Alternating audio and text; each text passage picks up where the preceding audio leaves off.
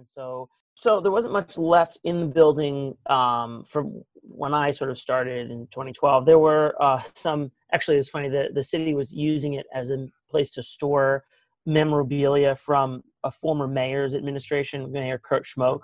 All of his awards and diplomatic gifts that he had received as mayor were kind of being archived in the basement, many of which has now been removed and actually sent to the Baltimore City Archives for proper storage.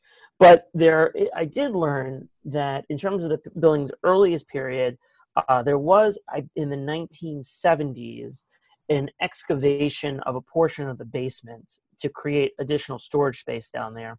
And there was an archaeological excavation done, or archaeological survey done, of that ground as part of that project. And those artifacts still exist, and they are now at the Maryland Archeological Conservation Lab in Calvert County, Maryland.